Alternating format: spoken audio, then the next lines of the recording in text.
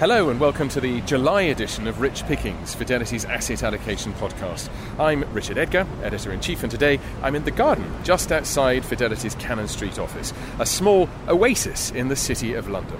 And if you're looking for oases, then you've come to the right place, for we have an unadulterated sanctuary of thought and investment reflection in this month's podcast, as our asset allocation team takes stock ahead of the summer break. Hard-to-read market sentiment, grit in the system, and trade wars are all discussed. Rich pickings indeed.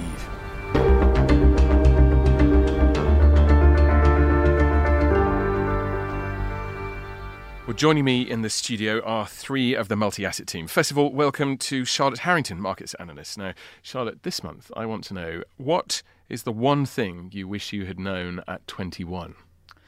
I think I wish that I had known how valuable it would have been to know a second language. Beyond English? Yes. And which language? Chinese. And why? Because it will be and is increasingly widely spoken. Absolutely. Okay, well, also here is Portfolio Manager Bill McQuaker. Now, what would you tell your 21-year-old self?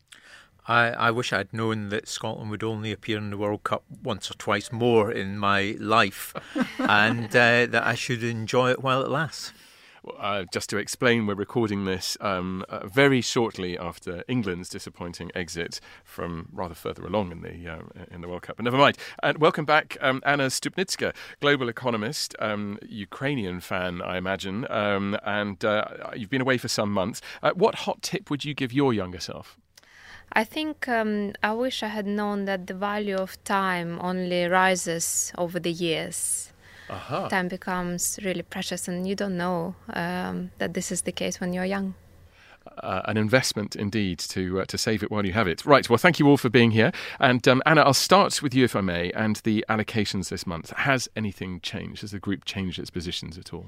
Nothing has changed. We had a long discussion about what we want to do, but we decided to stay neutral on equities, underweight fixed income and overweight cash. And it seems that right now there is not much appetite to add or, in fact, take risk off the table. So we decided to keep the current allocation. Okay, well, on that theme of risk, I've been talking to somebody else about this, because our regular listeners may have noticed that we're missing one of our stalwarts. The Chief Investment Officer of the multi-asset team, James Bateman, is travelling this week, but I managed to catch up with him a little bit earlier about what he thinks is driving sentiment. Welcome to the Fidelity conferencing system. Please enter the conference ID, followed by hash. The interesting thing at the moment in markets is that we know we're getting to the summer low volume period. We know that typically relatively small moves in sentiment can be amplified by that relatively low volume. And we know a couple of other things. We know that the data is softening. Our base case on the data is it's softening but moderating, and it's not going to be a major slowdown. We also know that there's a bifurcation between the US and the rest of the world, and that the data in the US is much stronger. So that could suggest, in a way, you're more comfortable in the US. The slight challenge there is clearly that the US is being driven by the FANGs and technology in general, and that narrowness of market is clearly a concern to us. Additionally, when we think about the drivers of markets over the coming months, at some point a period of risk aversion looks likely. Trump is stepping up his rhetoric on a trade war, and indeed stepping up his actions, and there are probably going to be further retaliatory actions. And whilst our medium-term outlook is that this will be a storm in maybe quite a large teacup, in the shorter term that really could weigh on markets, and particularly specific sectors or areas if it looks like they're going to be targeted. So the base case for us is there is a limited thesis for being overweight equities at the moment, but a very strong rationale for buying on any actual weakness that comes through over the summer period. And again, as I said last month, I think there's a reasonable chance that we will move back to an overweight position in equities come September or October time, assuming markets pare their gains a bit over the summer lull. Please state your name after the tone. Well, that was James Bateman speaking to me a little bit earlier. Anna, essentially this is a repeat of something he said a little while ago, which was sell in May and go away. Well, looking at the macro data at least, we see that the fundamentals are not deteriorating very fast, but not accelerating either. And this has been the case, as indicated by our leading indicator, now for a few months. So it's not very different. We think the data is probably finding some flaw right now on a global basis, but it's hard to have a very strong conviction either way. So, Charlotte, you're not particularly concerned then if the fundamentals seem to have sort of settled where they are at the moment? I don't think the fundamentals have settled where they are at the moment. I think we've had 1 month of sideways after several months of decline, and if you sort of smooth that data, as I think we do in most of our models and so on, actually the direction of travel for growth at the moment is still lower. James alluded to it earlier that the US stands out as having held up much better than everywhere else, and I think that becomes a critical question for us going forward, is can the US maintain that strength given the rest of world weakness? And I think even there we're starting to see perhaps some very, very early, and too hard to really make a big call on it, but some very early signs that businesses in the US are particularly concerned about trade. And there are some constraints within the market there. We'll come to trade in a minute, but let me bring Bill in. Where are you on all this? Because you're actually running portfolios, of course. Are you waiting and seeing through the summer for how we're positioned once everyone comes back after the summer holidays? Well, my stance at the moment is on the defensive side in the round. I'm a bit more cautious on equities than some of my colleagues, and a bit more biased towards the bond market. To explain why, I think Anna talked about the lead indicators and the slowdown in global growth, and that's certainly been important for me. Other developments, higher oil prices, higher interest rates, a stronger dollar, these are conventionally quite challenging episodes for markets, and encourage one to err on the side of caution.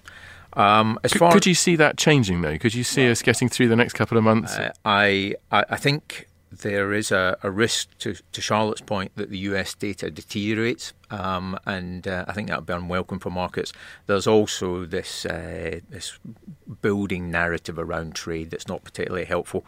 The silver lining, particularly to deterioration in US growth, is that we could see some of those variables I mentioned a moment ago that are currently at settings that are headwinds for global growth move in a friendly fashion. So a lower oil price, lower long-term interest rates, a weaker dollar could actually set the scene for asset prices to swing up from the end of the summer onwards. I think what's also really interesting about the last few months is that whilst you might look at a chart of global equities and think, oh, everything looks fine, if you drilled down a bit deeper and you looked at some of the sectors, you've seen defensive sectors do much better. If you looked at regions, you've seen the higher beta regions perform much worse, so emerging markets have been particularly punished. In currency world, you've seen some of the most unloved and somewhat defensive currencies do a bit better, particularly the dollar. And so actually that sort of shift in mindset has played out. It's just played out in different parts of the market. But I think if you look at the mood of the markets in the round, I would contend that the consensus view today is that we've had a bit of a slowdown, but things are stabilising, and that risk appetite remains reasonably healthy in the round. There are what I sometimes refer to as cracks in the ice, these problems in emerging markets and in one or two sectors and so on, but these are viewed as being the exception rather than the rule. To go back to your question, what would get me more excited about buying risk? I'd like to see the market become a bit more frightened of what's going on, for sentiment to deteriorate. At which point you'd step in? Well, can never say with absolute certainty that's the case. You might step in. But I think there's one would have to take that possibility much more seriously in those circumstances, yes. Well, Anna, are you seeing the same sort of uncertainty, or are you taking more comfort from the data? I think it's quite helpful to stay away from the markets for a few months and then to come back and assess what's happening with a fresh pair of eyes. And when I came back and I looked at the sentiment that Bill has just mentioned versus the data, it's a bit surprising to me how bearish the sentiment is, because even though we have seen some growth deceleration globally or ex-US, growth is still well above trend in most countries, including the euro area, perhaps China as well, despite the slowdown. Yes, growth is slower, but we are not nearing a recession, not in the US and not in any other significant country. And yet everybody seems to be on tenterhooks of not entirely accepting that. I would disagree with the view that sentiment is bearish. I don't think sentiment is bearish. I think expectations are still for risk assets to deliver positive returns in 2018 and for the system to hold together. I've been through bearishness, and believe me, this is far from a bearish environment. When people are bearish, you can feel a very heightened level of tension and fear in markets. But it's not bullish. No. It's not bullish. Absolutely not. Or relative to a year ago. Relative to a year ago, I'd say that we're not much different versus a year ago. The difference is that things were accelerating, picking up a year ago. Today, we've passed the peak. Things are slowing down. And whilst the level of various indicators might be the same as it was a year ago, you have to be cognizant of the fact that we've passed the peak. It's like when Napoleon went to Moscow. He went through various places on the way there, and he went through the same places on the way back. The mood on the way back was very different from the mood on the way there. I think also you look at positioning, asset manager positioning, and actually people are still generally overweight equities, they're still underweight bonds. So even if they might be more cautious in what they're saying, it's not necessarily being reflected in those fund weights. Are they being more cautious in what they're buying in that overweight equities? Are they being more selective, do you think? I think people are still broadly long the emerging markets and probably selling them as this year's progressed. Certainly that's what that data would indicate. If that's kind of EM, I guess is a good indication of people's risk appetite. And furthermore, I think you also have to take that cyclical slowdown and kind of overlay what valuations look like, which is very high on a cyclically adjusted basis. And so in that environment, when valuations are high and growth's rolling over, it does make you a little bit more worried. OK, well, let's move on to something you've already spoken about, Charlotte, which was the trade war, which is ramping up as we speak, actually, between US and China. How worried should we be about this? Because initially, people were very sanguine that the first round of tariffs that were being announced, didn't really make any difference. They were just a little blip on the charts. But it does seem to be getting more serious. I know, I think that's right. The initial announcements were very much written off as Trump just doing what he does and sending tweets out and not really doing much about it. And that hasn't really proved to be the case, I don't think. Certainly from a sentiment impact, I think there's a negative sentiment impact to what's going on from an asset market perspective. And then the secondary sort of, I guess, thing you have to think about is how does that actually affect the data? And I think it does affect the way that businesses behave and how they think about investing. And if we look at China's already cyclically slowing. So I do think it makes the Chinese economy look very vulnerable at the moment. Bill, on the trade wars, you described this as being the grit in the system. What did you mean? What I mean is that we've enjoyed a very smooth, free-flowing trade environment and a macroeconomic environment for the last 30, 35 years. Markets have been dominant and efficiencies have been sought out by companies and everyone's benefited. The notion of applying tariffs and slowing global trade and encouraging companies to to favour domestic production over production in the lowest cost environment.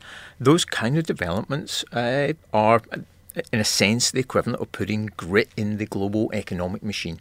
You're encouraging inefficiencies into the system, and that's what I meant when I made that comment. Anna, would you expect this, or when would you expect this to start showing up in the data? Well, it's really hard to say because of various uncertainties, not just the size of the tariff, the amount, but also the retaliation by China or other countries, and what products are affected, and what's the substitution elasticity. There are so many variables that you would need to know to precisely estimate the impact. But various estimates suggest that actually the macro impact is relatively benign, could be relatively benign in terms of growth and inflation.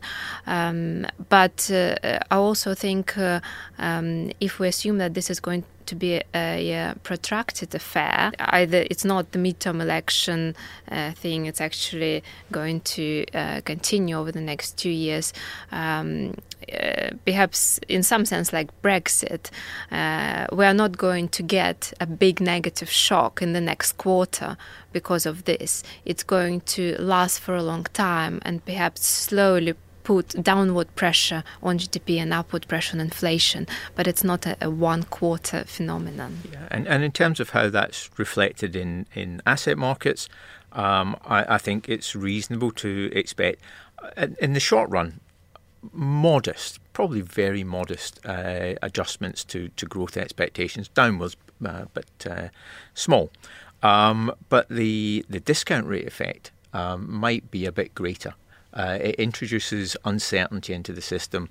It depresses medium-term growth expectations, medium-term expectations about investment, and that's asset price negative. Because that's one of the things that is really interesting, that nobody can really anticipate what President Trump is going to do next. So how do companies react? How do you anticipate how this is going to play out over not just one quarter, as you say, Anna, but over multiple years? Charlotte? I think they're thinking through this as we speak. So there's some talk that perhaps, if you're a company producing something in China, maybe you go and move your production facilities into Taiwan or Vietnam and you sell them into the US there. But then maybe the secondary consideration is, what happens if Trump decides that he doesn't want us to do that and comes after us in Taiwan or Vietnam? And so probably it plays back really to what both Bill and Lana have said, is that you get a period of sort of doing nothing, stagnation almost, on these decisions, and that over time is growth negative. And I think a useful way of thinking about this effect is to try and take Trump out of the picture for a moment and think about US policy. For a number of people have suggested, and I've got some sympathy with this, that even if Trump hadn't won the 2016 election, the US would be taking a more aggressive stance on the trade front, and particularly with regards to China. So if you accept that US policy for several years looking forwards is likely to be focused on changing the US's trading relationship with China, then one can make some judgments about how that's likely to play into financial markets. Bringing Trump back into the picture, how he zigzags around that direction of travel, frankly, that's anyone's guess. And I don't think anyone can say with great confidence that they know what the next move is going to be. But if you know the direction of travel, then you can make some judgments. That might be right for China, though. But if you're Europe or one of the US's historic allies, this is all coming as a bit of a shock to you. And so Trump has really made this a much more a global issue for everyone, and not just a China-specific issue. And this is why I ask about the global economy, because so many economies are now interlinked with the global economy, with the trade that is travelling through many different markets, parts for different, whether it's parts for phones or parts for cars, what have you.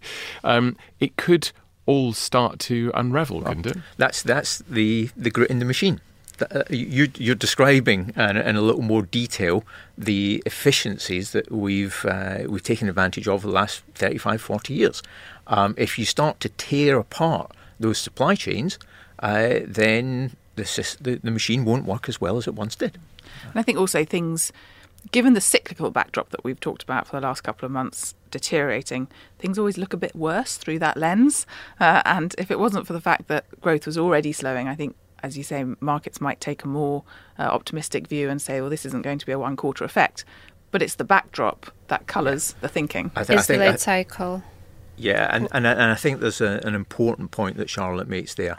If we go back 12 or 18 months, when the cycle was swinging upwards, investors are inclined to ignore longer-term negatives because the focus is on the fact that things are getting better and are likely to continue to get better. Once you pass the peak and the view becomes actually things are getting worse and are maybe going to get worse again, then you look at those longer term influences in a slightly different way. Rather than pushing them to one side, you think, oh, we're cyclically slowing, and there are some other things that don't look so good either. Yeah, that plays on investors' minds. Well, I think we all need cheering up. And with delight, I announce that it's time to play hot cakes and hot potatoes. What would you buy like a hot cake, and what would you drop like a hot potato? Charlotte, what are your hot cakes, first of all? I'm going to say Mexican currency and even the equity market. I think we've got through the worst of the uncertainty with the elections, and it's a structurally healthy economy, certainly relative to the rest of LATAM, very synced into the US, which is still doing all right. And for how much longer, though? Hopefully for a bit longer. And there could be some catch-up to be had there. And your hot potato? European equities, probably even you the don't euro. sound very certain. No, I am certain. Europe is, to some extent, leading the downswing, or certainly on a DM basis, it's one of the worst performing markets. It's being caught in the headwinds of trade and autos, which is Germany, which is a big part of European equities, and I think that's a problem. Okay, Anna, your hot cake. What are you enthusing about now you're back? I'm actually going to go for EM equities. Emerging market equities. Emerging market, even though structurally I don't particularly like this asset class for a number of reasons. I think tactically, given the correction that we've already seen, it might be a good opportunity right now, again, on a very... There are worse places to be. Short-term basis. Yes, within emerging markets and outside, but as a concept, as an asset class, I think it's attractive at this point in time. And what would you drop like a hot potato? Well, the flip side has to be the dollar. It's extremely hard to have a very high conviction on the dollar right now, and I hear all sorts of different views and different arguments. But for EM to do well, the dollar has to either at least be stable or to weaken somewhat. And actually, I think perhaps the narrowing of the interest rate differentials, particularly between the Fed and the ECB and some other banks, might give rise to this trend, at least over the next few months to the end of the year. So I think a weaker dollar. So sell the dollar. Sell it, absolutely. Okay. And Bill, your hot cake? My hot cake is actually related to what Anna's just described. I think if the dollar is going to weaken, it's likely that the US economy is weakened.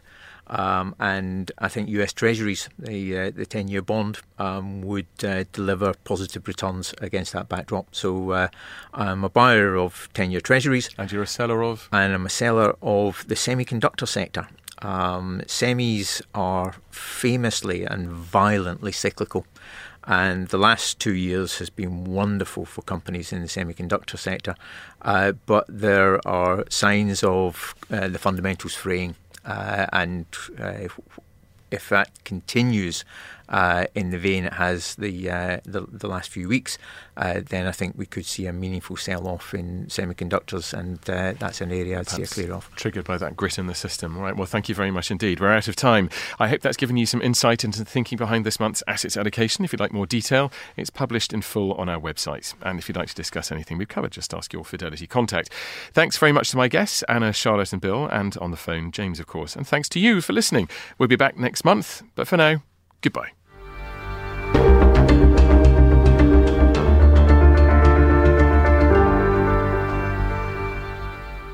This podcast is for investment professionals only and should not be relied on by private investors. This podcast is provided for informational purposes only and is intended only for the person or entities to which it is sent. It must not be reproduced or circulated to any other party without prior permission of Fidelity. The value of investments can go down as well as up, so you may get back less than you invest. For other important legal notices, please see our website, professionals.fidelity.co.uk/about-Fidelity.